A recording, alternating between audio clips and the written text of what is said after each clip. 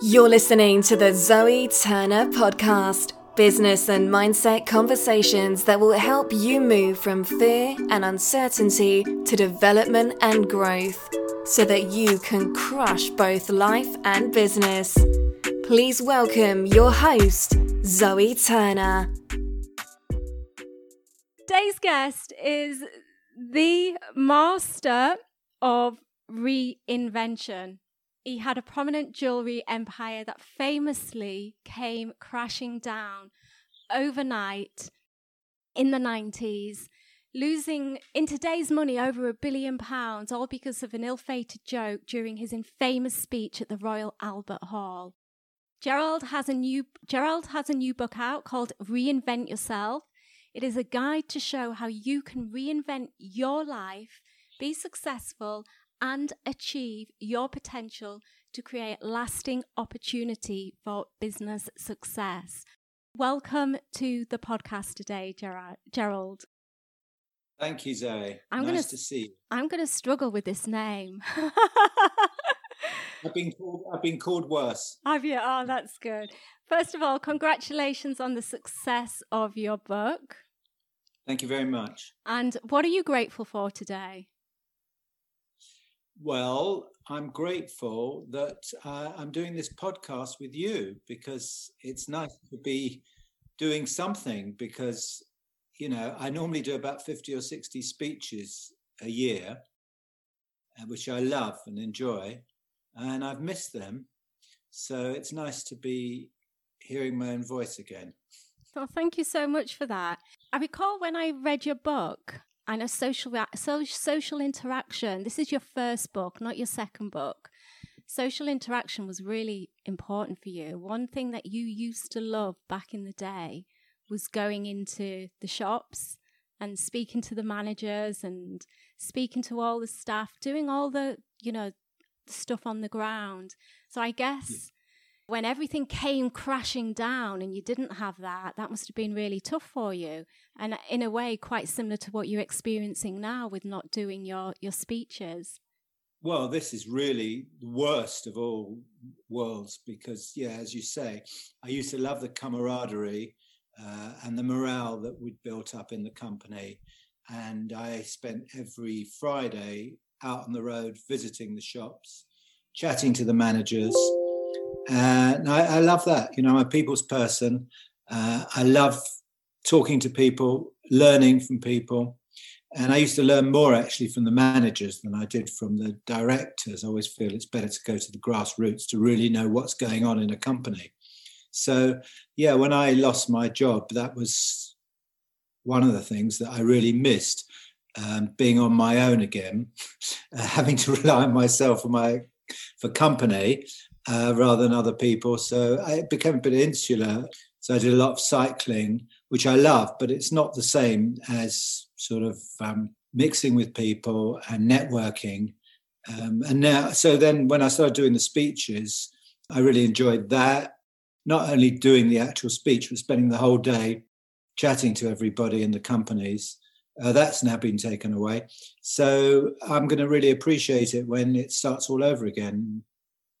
When you think back to that speech, your fateful speech that day at the Royal Albert Hall, what do you think now when you watch it back and you hear what you said? Well, it was a bit of a dumb thing to say, ill-judged, but it shouldn't have had the reaction that it's had. And here we're talking about it 30 years later. It'll be 30 years in April. Not that I'll be celebrating that milestone, but I've never blamed the press or anybody else for my demise. I only blame myself. It was a mistake. But there's one, I don't know who said it, probably Richard Branson, that one thing is certain in business is that you will make mistakes. I just happened to make the biggest corporate mistake in history. Knowing what you know now, what advice would you give to your younger self, the younger Gerald, going into that speech on that day? Well, probably wouldn't do the speech at all. You'd listen to your wife. Listen to my wife, yeah. I know. I mean, what's the upside of being high profile these days? You're only going to get, Donald Trump now. He has achieved quite a lot. He's a billionaire and he became president of the United States. You can't really achieve much more than that. Yet all he ever gets is criticism and nasty comments about him. He's probably one of the most hated people around. So in this day and age, I can't see a lot of point. I don't want to sound cynical. I can't see a lot of point in being high profile. A lot of the businessmen that I know that are the most successful actually pay people to keep themselves out of the newspapers. If I wasn't as high profile as I was, I wouldn't have got the flack that I got. I probably wouldn't have got asked to do the speech in the first place. But I was, courting the press, doing a lot of features and stuff like that. And I was very well known. And we were benefiting to a certain degree because it wasn't only the Ratner shops. We had Ratners and H. Samuel and Ernest Jones. And because my name was Ratner, Ratners were doing very, very well because of it. But that wasn't really the reason why I did so much press. I probably like to see my picture in the paper. Is narcissistic, and you see people making that same mistake today. So the answer to your question is, it's all very well. I was a lot younger. It was 30 years ago. Was to show some restraint and to say no, and to not accept every invitation you get to appear in the press or at the Albert Hall. What a lot of people don't actually know is that you owned most of the jewellery shops in the high street. It wasn't until I read your book that I knew this, like H. Samuel's. I get confused with Beaverbrooks and Ernest Jones. It was Beaverbrooks, yeah? No, that was I tried to buy Beaverbrooks. Brilliant company, brilliantly run. And it's a lot more difficult to buy companies that are really well run. No, I had an unprecedented 50% of the jewellery market. There's very few people that have 50% of a market. And we had that with Ratner's, H. Samuel, Ernest Jones, Leslie Davis, Watch of Switzerland, Dales, and many, many more. And we had 1,000 shops in America. So people just think of it as the budget-priced high street chain of Ratner's, but that actually is not correct. It was a group. I have to say, if I would think back to the 80s when I was a little urchin, as my friend's mum used to call me, in my ripped jeans, getting the bus or the train to like Middlesbrough High Street and Darlington, and walking past the Ratner's Jeweller's store and the H. Samuel's, that I would actually be sat here right now interviewing you. Well, yeah, I probably, when I was running those shops, was not the same person as I am today. I was sort of rushing around like a lunatic, with this tunnel vision, expanding at the rate of knots. And of course, now I've got a lot of time to reflect on that and am much more balanced. And, as they say, you sin in haste and you repent in your leisure. So I spent quite a lot of time repenting what I did, even though it's not the greatest crime in history. It did have massive negative effects, as you're aware of, because we did have a fair business. You say you're different. You're a different person now to what you were then. How different are you? Well, I now much more measured, and my best friend Michael said to me that he said, "You're much nicer now," and I said to him, "Well, I'd rather be much richer and not so nice like I used to be." You do become. Probably, when when you lose your job and they say you're going to spend more time with your family, that cliche, it's true, you do spend more time and you become better at being a father and a husband. It is a fact that if you're running a company and you're obsessed with growing it, that you can't juggle everything in one go, and certain things do suffer. And I think in those days, when I was running Ratner's, that was the only thing that mattered to me. I was obsessed with the success of it. And a lot of other things fell by the wayside. You know, I was listening to Arsene Wenger on Desert Island Discs, and he was saying that he refers to admit he's not a great father or husband because the Arsenal took over his life. And it does, and that is the danger. It does take over your life. So when I left, I started doing all the things that I tried to avoid all those years. But actually, I'm better off really to have a more balanced life and to not be just obsessed with one particular thing, one particular thing. You know, and now if I go to a dinner party or something, I'm sort of thinking about my business and myself. I'm very interested in what other people have to say. So I'm not in such a hurry to do everything. You know, I can wait for a lift. I'm more measured, I would say. But maybe that's just being older. I guess so, yeah. You mentioned then about your friend, Michael Green. That's right. I can see you've done your research. So Tony Robbins very famously says that our friends are the way we are, what's the quote? How we are is the way we act. Do you know what? I've just forgotten that quote. But anyway, they say... Is it something like, you know who your friends are or something like that? No, it's not. I've got it written down somewhere. I've said this quote like 1,000,001 times before. What's the gist of it? But it's basically, he says that we are an expectation. The way we are, it's an expectation of our peer group. Because they say that we're an average of the 5 people that we hang around with. So back in the day, you hung around with friends who later came on to be very, very successful. How important do you think your peer group was to you in those days for you being a success? And, you know, was that a driver within your career? It was the main driver. It was everything. I could see that Michael Green, at quite a young age, was achieving a hell of a lot. He floated his company. Shares went mad, and then he started doing deals, expanding the company. He was in the newspapers. Charles Saatchi, the same thing.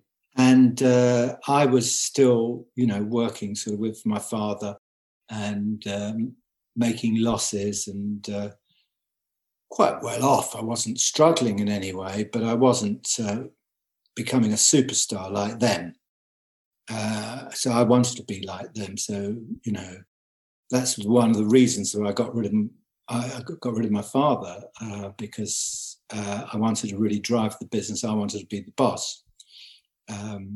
So, yeah, I mean, early on, they were enormous. When I say get rid of my father, I made him chairman and I was managing director before then. He was chairman and manager. So I didn't do him in or anything like that. Yeah, and he made money. I knew what you meant then, but I guess some people who haven't read your book and don't know the whole story probably wouldn't have known what you were talking about. No. But he was, you know, you basically felt that a lot of you didn't feel that the business was progressing with him. And I think he'd got quite poorly. He'd had a fall or something, and he would say quite inappropriate things to people at work, and it was having a negative impact on the business at the time. And you could let things roll on, because after all, we still had 130 shops. We weren't starving. We were going nowhere. We were sort of also rans as far as anyone was concerned. But you know, there's a lot of companies, family businesses that are like that. They're not ambitious. They don't care. As long as they make a reasonable living, they just let it carry on. So I could have allowed that to have just gone on and on. But because of Charles and Michael, to a certain extent, I felt that I didn't want that status quo anymore, that I was bored with what was going on. Also, the catalyst was H. Samuel, who, of course, we were to acquire later on, tried to acquire us. So there was a danger there that I'd lose my job altogether. So, yeah, I suddenly, at the age of 34, made the move, told my father that he has to give way, which I didn't really have the support of the board. But I said to him that I did. And then when I went to the board, I said that he wants to resign, which was not entirely true. But, there's loads of stories like that in business where people tell little white lies to achieve what they want to achieve. Brewdog, for instance, they started up their company. They couldn't raise any cash. And they went to a bank and said that we've just been offered a big loan by the people across the road. If you're prepared to beat it, we'll go with you. And, this goes on all the time. And I think if you play everything by the book, you'll get nowhere. So I achieved what I wanted to achieve and was take control and change the business dramatically overnight, really put a huge amount of energy into it, changed all the products, changed all the marketing. And it was hugely successful, which allowed us to acquire all our competitors, basically, in the UK. Yeah, what's really interesting is you reinvented yourself after your demise, so to speak, but you also reinvented the jewellery business itself. Essentially, you kind of made gold jewellery like costume jewellery, yeah? It was kind of like the same price. It was more accessible to the lower income, people on a lower income and the working class. So it was kind of jewellery that they would go out and buy to go out on a Saturday, Friday night, and rather than jewellery for life. And that hadn't been seen before within the jewellery business. No, jewellery was a once in a lifetime purchase. It was a province of the rich, like air travel used to be, or going out to eat. People, working class people, places like Liverpool, Newcastle couldn't afford to buy jewellery at all. But gold actually is very pliable. And if you're a little piece of gold, you can roll out from here to Edinburgh. So we used gold in a totally different way, which is basically used less of it. So the earrings that we sold and the chains and stuff were much lighter and much cheaper. And we promoted them in a big way over the more expensive products like diamond rings, put them in the front of the window, offered them at very low prices. And then again, it's important that your surroundings, if you're selling at low price, your surroundings are not too posh. So we pulled up the expensive carpet and pulled down the chandeliers, threw out the velvet pads, played pop music, and people are much more comfortable, especially young people, coming into a jeweller's than they ever were, because I always felt there was what I call a threshold barrier in them walking into the shops. Terrified that they were going to be forced to spend a lot of money. So this completely changed all that. It was scorned upon by the other jewellers who thought we were degrading everything. But as I said, it was hugely successful. In fact, we were taking more money in our shops than any other retailer in Europe per square foot, which was quite an incredible achievement. And you still did have high-end jewellery in there, within Ratner's. You still, I remember a year ago when I was chatting to my dad, and he's got a new girlfriend. They've been together a couple of years now. And I was talking about you. It was a year ago, saying that I'd love to have you on the podcast. And of course, I remember her husband unfortunately passed away of Alzheimer's a few years ago now. But I remember her saying to me, she said, oh yeah, when all that happened, she said, I remember Tom bought my, I think it was either the wedding ring or the engagement ring from Ratner's. And she said he never bought me rubbish. She said he always bought good quality stuff. And then obviously when that joke happened and, Ratner's, the kind of name kind of became associated with jewellery that wasn't that high end, I guess for people that had spent that money, that had kind of invested, that their earnings, maybe they did just feel like their noses were out of joint a little bit. Oh, definitely. But, it's a misconception that I ever said jewellery was crap. I referred to one particular item, a sherry decanter, which we acquired when we bought H. Samuel, which was a cut glass sherry decanter with 6 glasses on a silver tray. I got what resin. I was going to make a comment about that. I refrained myself. I'm sure that's very good quality crystal. But funny, you just picked that up as I said that. I know, that was hilarious. Well, look, I'm going to be completely honest with you. I got a cup of tea because I've just been rushing around all morning. So I got a cup of tea, and then I put a bottle of water, and I thought, look, it's just not very pleasant or very polite if I take a swig out of my bottle of water. So I went in the kitchen, and there was some IKEA glasses, and there was these, and I thought, oh, cut glass. Well, that, something, I bet they're quite low price as well. And but yeah, I mean, I shouldn't have made a joke about that, but I never ever. In fact, in that same speech, you'll be absolutely shocked to hear that I said that we've achieved what we achieved by selling high-quality products sold by high-quality staff. I mean, that's on the internet, my whole speech. But we do this sherry decanter. I was totally misquoted. But as I said, I'm not blaming anybody. That's I shouldn't have used that word crap at all.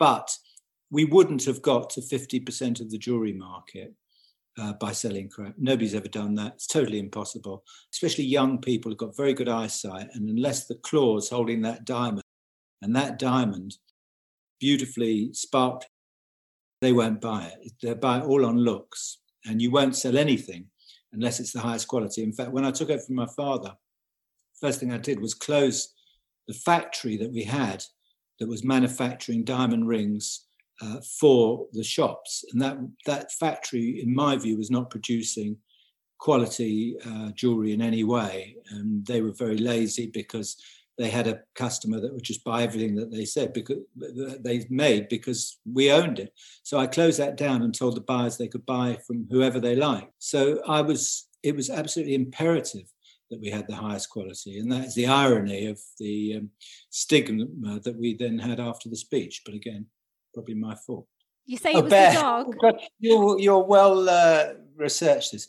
Bear is 12 and a half, and he's got some fat lumps. So he's gone to the vet, and the vet tested them. And at the moment, I'm very, very worried that, it might be something serious. I'm praying that it isn't. And I know it's only a dog. It's not only a dog. Yeah, I know you love your animals, and that was going to be. I know you had your incident with a cat. Yeah, look, I love all animals. I'm more of a dog person, but yeah, I did. I rescued a cat recently, and I'd been feeding this cat for 5 weeks in the park near the running track. Yeah. And obviously, I developed a relationship with it. I mean, it was the most adorable, beautiful cat ever. And one day I just thought, right, I'm going to take her because all the other cats around there had disappeared. Municipality takes them in Dubai, and apparently they euthanize them, so they kill them. But this one was that friendly. I think she'd escaped the wrath of municipality. And I took her and I rescued her. And but what I didn't post on my Facebook about that was literally 2 days later, the family who I placed her with lost her, like a brand new baby kitten, completely just taken off the street, out of her surroundings, scared, frightened. They put her in the garden and she jumped the wall. That was when we were supposed to have our last, because we'd scheduled in this interview for Christmas. I was literally just in no state of mind because I was literally just camped out next to a bush. We located her. She was quite far away from the home, but she was living in the middle of a bush. It was kind of like a dual carriageway, and it was just a matter of time before she got knocked over. So I was there for like 7 or 8 hours trying to catch her. Fantastic. And finally got her in a trap. We had to, she would come to me. It just goes to show how scared and what fear can do to these poor little animals. Well, this is what, upsets me. And I don't think I would have another dog after this because it's just too upsetting when they're ill and they get old and they suffer. And the last dog I had, which was a chocolate Labrador, I cried when he died, which I didn't actually do that when my parents died. So there's obviously something wrong with me. But I get very, very close.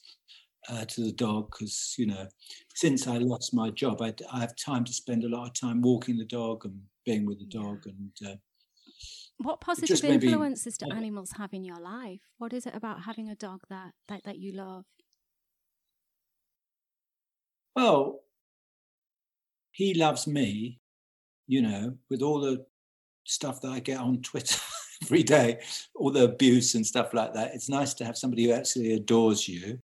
I'm working out this morning in the drawing room with my TRX, these bands that you pull. And he just comes in, pushes the door open with his head, comes in, gives me a lick on my nose, and then walks out again. Oh. And he just came in to give me a kiss, so their love is totally unconditional. And they're always, when somebody comes to the door, they wag and they like everybody. And when I had my health clubs, I always said, try and be like a Labrador, really make somebody, when you greet somebody, give them a big smile and make them feel welcome, like my dog does. They thought I was mad, but actually one of the most important things in the health club was smiling, because people, like you're smiling at the moment, people look a million times better when they smile. I've got a big problem. I don't smile enough. 100%. I'm miserable sort. Yeah, definitely. Smiling, it just changes the energy completely. Sometimes when I'm watching my videos back and I'm looking and I'm a little bit nervous and I'm not smiling, it's not the same. Everyone looks good when they smile, except you sometimes get these politicians these sort of elderly men who put on these ridiculously false smiles, and that doesn't come off particularly. And it's really quite unpleasant. Gerald, you mentioned earlier about family when we were first talking. You were talking about your friends when you were younger, and then your family, and almost like you maybe had some regrets in your early days that you didn't give the time and the attention to your family. But one impression that I did get is that you were a very good father, despite you being in a prominent position. So, obviously everyone wanted a piece of you. You were still enjoyed being a father, and you were a very good father, to the best of your ability at the time. How important is family to you? Well, yeah, I just love, getting up on a Saturday morning with the children and taking them out, whether it's the swings or something like that. I don't know what I'd do with myself, without having the house full of children. That's what I was like that with my parents. It was always a family thing, or just the buzz in the house. And it's a very lonely house when you're just there on your own, or even with your wife, as much you love her. There's something about children and the dog that makes for company and gives you sort of, when you wake up in the morning, gives you something to do that you really enjoy. And that's what I've been doing all my life. And I'm very lucky that my son, who's going to be 30 this year, is still at home. So I rely on him to entertain me, and we go out on cycle rides, and we get our Indian takeaway together and go for walks and play with the dog and stuff like that. So I'm very lucky. I've had that all my life, which I just love. And, I just love children. Well, my own children. My wife says you only like your own children, which is not exactly true, because I've got grandchildren. I think parents are always biased. Go back to when you were 19 and you were on holiday in Monte Carlo. You heard some really devastating news about your sister. And unfortunately, she'd taken an overdose and she passed away. What impact did losing your sister have on your family at the time? And did the circumstances maybe around that, did that affect any of your future decisions in the future in terms of raising your children, possibly? Yeah, it did, definitely. Yeah, you're right. I was with my first wife in Monte Carlo. In fact, we hadn't even got married yet. And she received the phone call that my sister had, who was 21, had taken an overdose and died. So we flew back straight away, obviously. And this was really because her name is Juliet, was engaged to somebody who was non-Jewish. And my parents objected to the wedding and insisted that he converted, which he tried to do, but it just went on. And the rabbi in those days, Orthodox rabbi, was not as receptive to this as they are today. And at the latest setback, he decided that he can't go on with this any longer. So he ended the relationship. I don't blame him for that at all. I blame my parents for forcing him to change his religion. So my sister was just devastated, and whether she meant to kill herself or not, but she took vodka and pills and stuff like that. So what that taught me was not to try and force your children to be what you want them to be. Let them get on with it. Don't insist, that they do this or do that. Let them go their own way. Don't try and dominate them, and don't try and force them. And I've had 4 children, and I just let them, I say how much I love them and help them when they need it, but I tend to let them get on with things. And in fact, I was speaking to somebody the other day who's got 4 daughters. And I said, how come you've managed to get 4 daughters that are all so successful? One's a barrister, one's a doctor, one's a nurse, one's an accountant. They're all high achievers. What's your secret? And he says, well, I've just ignored them all my life. So maybe that's going to the other extreme. But there is this danger that my parents tried to craft Juliet in the way, that didn't. You could take a horse to the water, you can't make it drink, And they made a big mistake. So I've learned from that. Apart from that, they were wonderful parents. Yeah. They were wonderful parents for me. They made a big mistake there, which I can understand in those days, because the Jewish fraternity was like a little ghetto in Hendon where everyone was Jewish, and it was a bit of a stigma to marry outside, as they said. Fortunately, now it's very different. Let's move on to something a little bit lighter. And thank you for answering that, because I know it's probably quite uncomfortable thinking about it. So let's talk about your book. What motivated you to write this book? When did you get the idea, and how was the process? And tell us about your collaboration with Rob. Rob more kindly asked me to do some mentoring in Dubai, and then afterwards it was in the Cayman Islands. And it kept coming up basically that a job's not for life anymore, that there's benefits in switching horses midstream, that if you're in a job that is not working, in the old days you just put up with it, just like where I was talking about putting up with my family business where it was going nowhere. Nowadays, people are not prepared to put up with the status quo.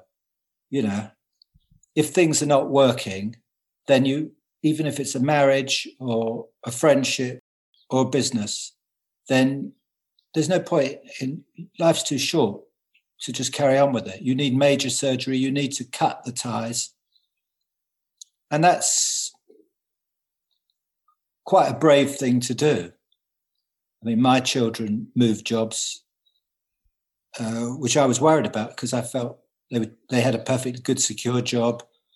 One at the Economist, one as a school teacher. Why risk that by changing to another job? I was worried that they were going to not have a job at all, but they both changed to huge, huge benefit.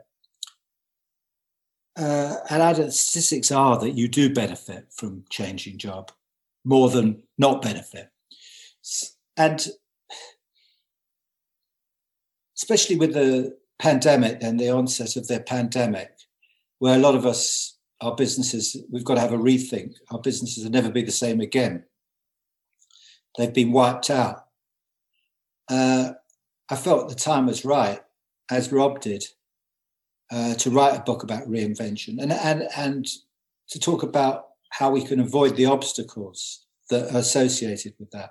For instance, with money. When I started my health club business, I didn't have any money. I'd been wiped out by the speech. And I took a site in Henley, which I didn't have the money to buy. It was £750,000. I didn't even have £750. I was in debt. But I told the estate agent, that I was going to buy it. I put it into solicitor's hands. And I then put an advert in the paper, the local paper, and started selling membership for a non-existent club. I hadn't bought it.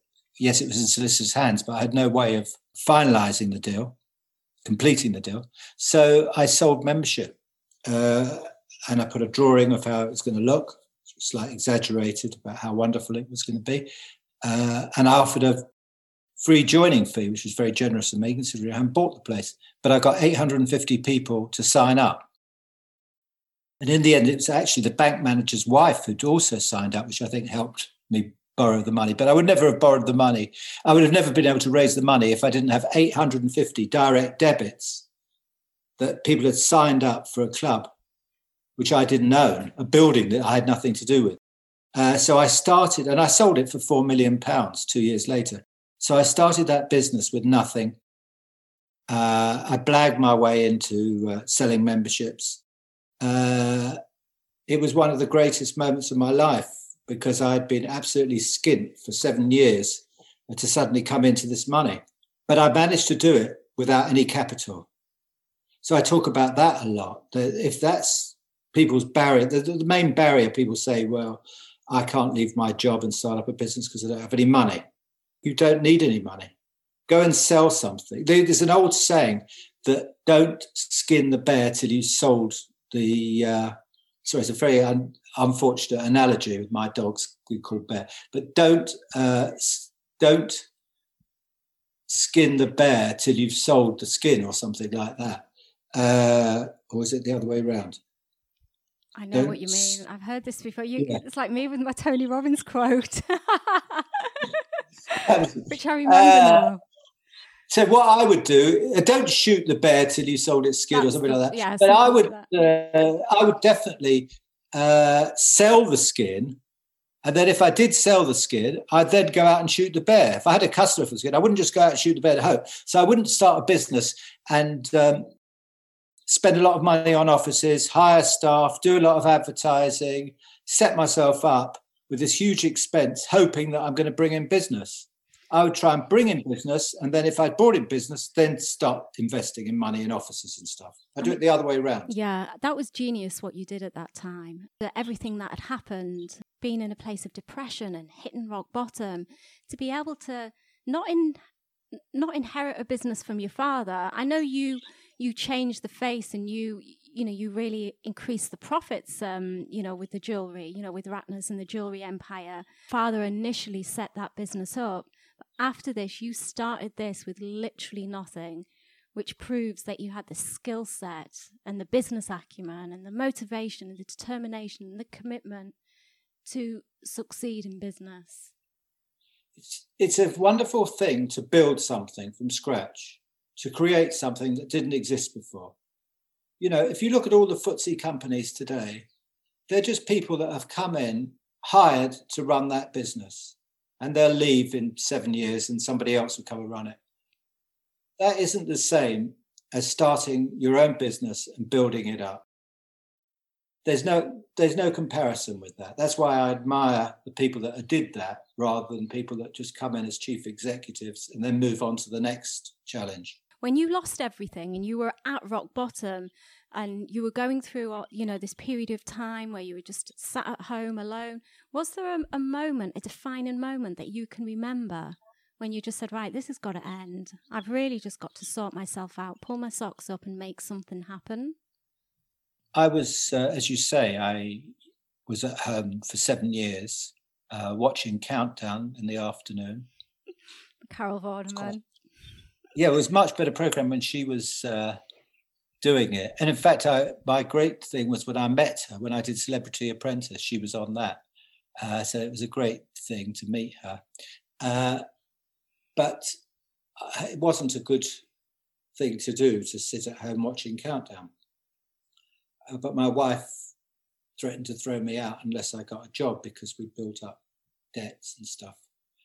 and I was really had given up. So when she threatened to do that is when I went out and started up the gym. I thought I had no choice. Sometimes you do need somebody in those situations to give you a kick up the arse. So I was thankful to her for doing that. I probably would have still been in bed today watching Countdown if it wasn't for her.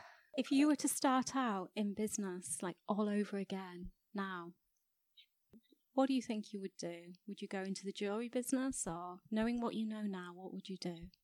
Well, I was in the jewellery business in the 80s at the best possible time. We had Margaret Thatcher running things, who was the best prime minister we've ever had. She makes everybody that's come after her look sort of pretty second rate. And I was fortunate enough to meet her a few times. She was my hero. But she made business, she made, the whole, she gave business an opportunity. She realised the importance of business because, if people are out buying things in the shops, then they give jobs to people, and those people are earning money, they spend money. It's a correlation. The most important thing are actually in an economy is the shops, people buying things. That fuels the economy. And we're not getting that now. But I was in the right business at the right time. I then went into the health club business when there was no competition. That was at the right time. I then went online in 2001 when it was unfashionable, built a business, 25 million turnover. So I was in the businesses at the right time. I got out at the right time. Not that I chose to get out of my first business, but so I would go into something that was unfashionable, not a business that everybody feels is a panacea and just follow people like sheep. I always feel that you should be doing something where there isn't the competition. I mean, when we started online, it cost us pay-per-clicks to sell an eternity ring, £3 to pay-per-clicks to sell a £200 eternity ring. Pay-per-clicks now is about £150 to sell that same eternity ring because there's so many people that are trying to sell that eternity ring. So to me, that's the time to move on. So I would go into a business that is unfashionable, and it might not even be anything to do with the internet. As long as you do it well and you don't think there's a quick buck to be made, and you're a good salesman, because that's part and parcel of everything that we do is selling. I've got a friend who had a Christmas cracker business. He sold crackers to Tesco, Sainsbury's. He sold his business for £7 million. The people who took over were not salesmen. So the buyers at Tesco and Sainsbury's never bought any more crackers. It wasn't the crackers that were so good. It was his selling. There's another guy who sold his business selling hangers to Marks and Spencer's for £85 million. He sold his business to the management. I mean, there's nothing sexy about hangers.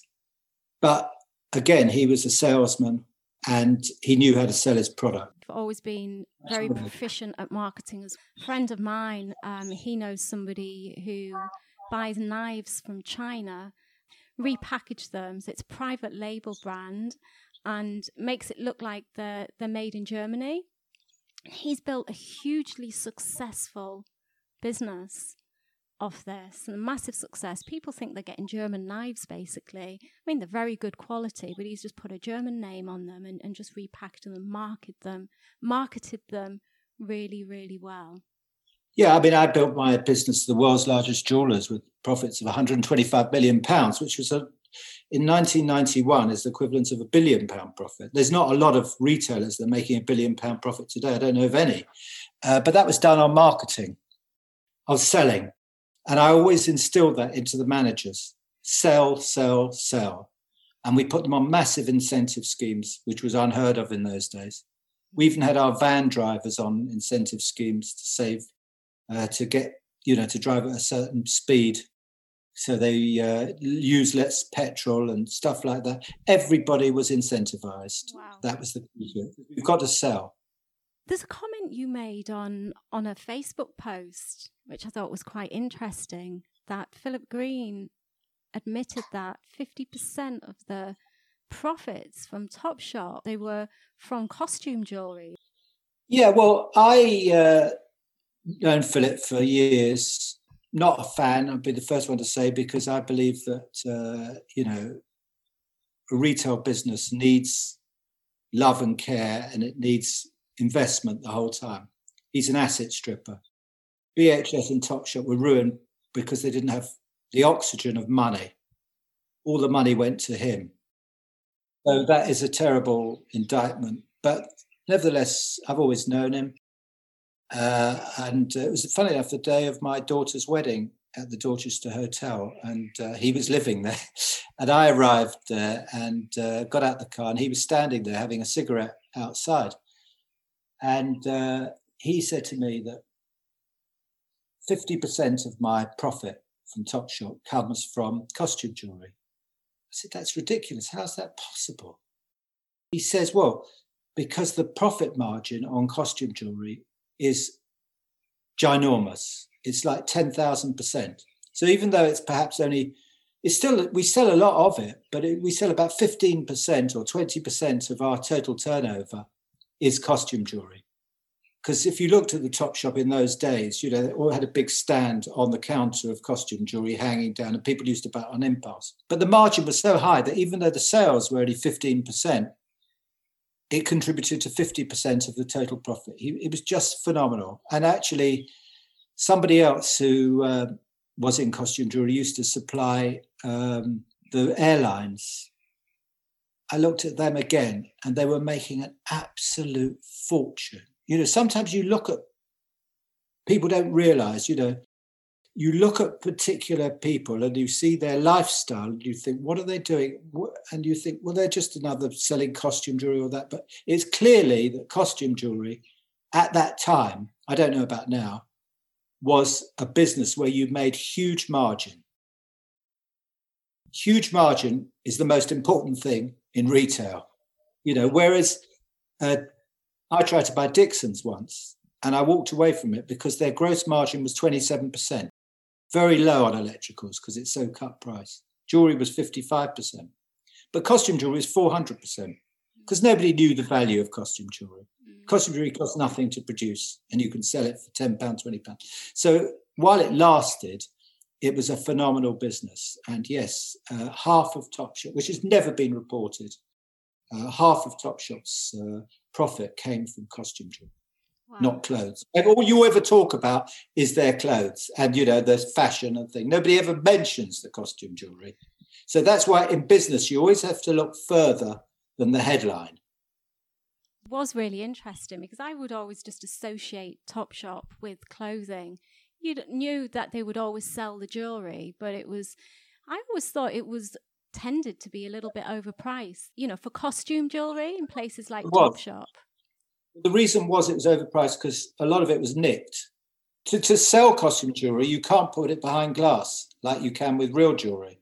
Yeah, so people would steal it. That was tremendous risk to just leave jewellery hanging out there on hooks for everybody to try on so they could steal it. And they did. But that didn't matter because the profit margin was so high that they could accept 10% shrinkage, which is massive. I mean, we had 2% shrinkage. They had 10% shrinkage. But they didn't care. They took the right view. Yes, we're going to get a lot of it stolen, but unless we do that, we're not going to sell it. So you've got to be objective. I know somebody once had somebody who ran a fish and chip shop, and he said, he's on the fiddle completely. But he's brilliant at running the fish and chip shop. I'm taking about 3 times more than I would with anybody else. So I just let him steal. I just take that view. But as long as we're not partners anymore, if he steals more than I'm getting, then I'll sack him. But we're always in business. Back in his day, my granddad was very successful, and then I remember he lost everything at one point. He was in fireplace business, but it was generally catering that they were in, and they had a very successful transport cafe in Sedgefield. So you remember Sedgefield, Tony Blair's constituency? Absolutely, yes. And it's a nice hotel on the green. And Nana and Grandad had that as a transport cafe. And my grandfather was well known for his Charlie special. Yeah. Everyone used to go to the cafe for his Charlie special. And I remember him admitting to me one day, he said there was nothing special about it. He said, I just used, so basically Charlie's special was a full English breakfast. Yeah. And he said, I just used to put it on a bigger plate. And I'd bulk it out with, he's a Yorkshire man, and I'd bulk it out with beans. And maybe put an extra rasher of bacon on there. So people thought they were actually getting a lot more than they were. But the reason I mentioned my grandfather, because I remember they had a pinball machine in the cafe. And I remember him saying to me that was a little gold mine, the money they used to take from that machine. I know a lot of these restaurants, fish and chip places like that. And I knew this guy who used to sell flowers in Covent Garden. He had more money than he used to bring out these wads of notes, £50 notes, stuff like that. Yeah. But it's interesting what you're saying about that he's bulking out the plate with baked beans, because, we used to sell diamond rings with illusion settings that made the diamond a lot bigger than it was, because it had a bit of white gold cut up round the setting. And Alan Sugar always used to say a mug's eyeful with his computers, he wasn't calling them mugs, but, that was a reference to a customer, that it looked a lot more than it was. We bulk it out, which is the key to it. So that applies to baked beans as it does to computers, to diamond rings. Make it added value. Yeah, definitely. It's something called illusion, isn't it? Didn't Toblerone do That's something similar? Ring. Sorry? Toblerone, they did something similar. I think the bars got smaller or something. Yeah. Well, they're doing it all the time. Making it look bigger when it's fact it's smaller. Yeah, definitely. That's the key to it. But we had a ring called an illusion ring, which would be about a 10-point diamond, which is 1/10 of a carat. But it looked like a half a carat because it was set with a white gold disc around it. So at first glance, because you don't look, when you see somebody, you don't put your nose right up to their hand on a ring. You look at it from a distance. So you would never know that. And we used to display our rings at 42 inches from the ground because the average woman was 5'4" and the trajectory of her eye would fall at that point. So we're making a very small item look very big, much more important than it really was. Marketing, that's good marketing. It's fair to say that we're experiencing the death. We've experienced the death of the high street. Where do you see malls going in the future? Think they're going to go almost the same way as the high street, and that malls are going to turn into, I don't know, maybe entertainment places or something? Because more and more people are just shopping online these days. Well, I wrote an article in the Mail on Sunday, page article in the spring of last year, where I said the high streets are dead, turn them into houses instead. And I said that's a bit harsh, but in fact then the government said the same thing about 6 months later. Because like I was saying before, if something is dead, something's not working, if you're in a job that, my book, Reinvention, if you're in a job that's not working, move jobs. If you're in a marriage that's not working, end the marriage.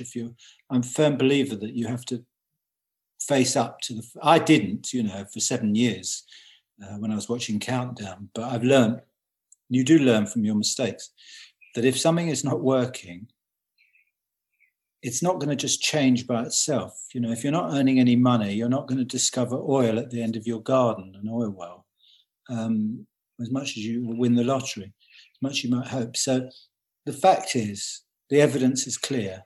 The high street is dead. It's finished. And there's a lot of people who wouldn't buy online, who've had to buy online, and they quite like it. And reason being, because it's cheaper and better, and it's just more convenient. I mean, I know there are exceptions, trying on stuff and stuff like that, but by and large, you can shop around a lot easier for price. You get a money-back guarantee service. It arrives very quickly. You can compare with other products. It's very difficult. If you see something in one shop, you have to go to another shop. Then you've forgotten what price it was. You can just do it so easily online. And also, it's not great walking around the high streets in the pouring rain. Parking is not helpful. There's a lot of shops now in the high street that shouldn't have been there. And I don't want to sound uncharitable, but the government allowing charity shops to go in there without paying rates was ridiculous, because they had a proliferation of charity shops in high streets, which don't attract people. People don't get out and they say, oh, let's go to the Saturday afternoon, let's go down to the high street so we can go to see what the charity shops have got. I mean, and then you've got the banks that have all closed. There's not a bank that I ever see. They're all going to close. HSBC have announced today they're closing 86 banks. There's no reason to go to a bank anymore. So everything's closing. Betting shops. I mean, what is the attraction of the high street? Nil compared to the internet. So the high street will go, and it's going very fast. They are the very small type of high streets where you've got the nice butchers still doing and the little tea shops. But by and large, the city centre high streets are finished. And I think the malls as well will be the next to go. When I started, all we had was the high streets in the 1960s. There was no internet, there was no malls, there was no out-of-town shopping. Now, of those four, the weakest is the high street. The second weakest is the malls. There's just not enough money to sustain that amount of shopping with the way that the internet's going. And the internet's only going to go one way. And I've been saying this for 10, 15 years in my speeches, that the internet is only going to get bigger. It's not going to get smaller. There's a lot of drawbacks with the internet. It's ridiculous, people just looking at their phones all day long. That's the way it's going. No, so I was on holiday in Dubai, and wonderful weather, lovely hotel, beautiful swimming pool and beach. And I'm walking from the beach to the hotel lobby. And as I pass, every single person is on the phone. I mean, the last thing you want to do is be on the phone when you've got this lovely weather and out in the fresh air. But that's it. People are more interested in the phone than doing anything else. I nearly ran somebody over the other day because they were just looking at the photos of crossing the road. Yeah, I was in my car yesterday and a policeman passed me and he was on the phone. Yeah.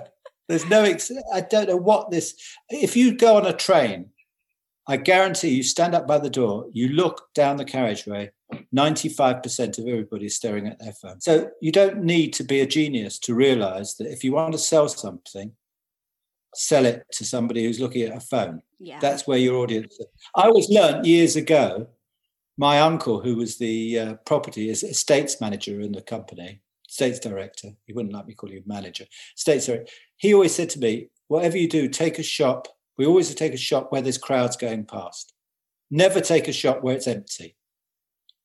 Now, the phone is the equivalent of Oxford Street, crowds going past. I walked down Oxford Street recently. I know we're in the middle of a pandemic, but it's empty. There's no one. And even when the pandemic ends, it's never going to be as busy as it was because people are looking at their phones. They're buying on their phones. They don't need to go to Oxford Street. That's the way it is. I'm not saying it's good. I don't care whether it's good or bad, but as a retailer, that's where it's at. And I think we've been going that way a long time now. But with Corona and what's happened with COVID, it seems to have elevated it a lot quicker. Exactly. Because people have We've moved 7 years in a year. 100%. I remember I think it was you were giving an example of just when you were being interviewed by Rob about your wife would never shop online. I mean, that used to be me. I physically used to love going into the store, and I still do. I still like to go in Zara and try the clothes on in there. Do order a lot more online now just because of the convenience. And she never understood. Yeah. And until you do it, until you try it, you don't actually realise how much easier it is. Well, she never liked buying online. She liked the shops, but she's bought online this year and she won't go back to, she'll carry on with it now. We're creatures of habit. Mm-hmm. So the pandemic has accelerated it. There's no question about that. Do you still have your online jewellery business? Well, I just feel that selling online, for the reasons I gave before, the cost of it, the reason that attracted me was that I could get my product to the customer at with lower overheads, because having a jewellery shop, you have to have lighting, you have to have rent, you have to have staff. It's one of the few things where people can't help themselves, like in supermarkets and stuff, clothing shops. So we started switching to supplying other retailers, because I'm partners with an Indian factory. And originally they went into partnership with me because they wanted to sell their product in the UK, which we did successfully through Gerald Online, through the online business. But we've been switching now more and more into supplying other people. So our online business comes and goes. It comes at Christmas and goes offline. So the only time you make a profit in the jewellery business is Christmas. So that's the only time we're online. But the rest of the year, we're supplying shopping channels, Amazon, other retailers and stuff like that, which we find is more lucrative, that the margins online have disintegrated. So I'm a margin man. We used to make very high margins when we started. We can't do that anymore. So that doesn't attract me. Turnover is vanity, profit is sanity. I love that. And on that note, Gerald, thank you very much for being a fantastic guest and for your time today. It's been a pleasure to meet you. Yeah, it's been a pleasure to speak to you. I mean, this chat has been over a year in the making. I remember I approached you over a year ago, and you politely told me that you didn't like doing interviews. Oh, right. Oh, sorry about that. It's okay. Well, I've got no choice. I knew I would get to speak to you eventually. I had a quiet self-confidence. So I'm really happy. Yeah, one of my rules is never to give up. And that is what you didn't give up.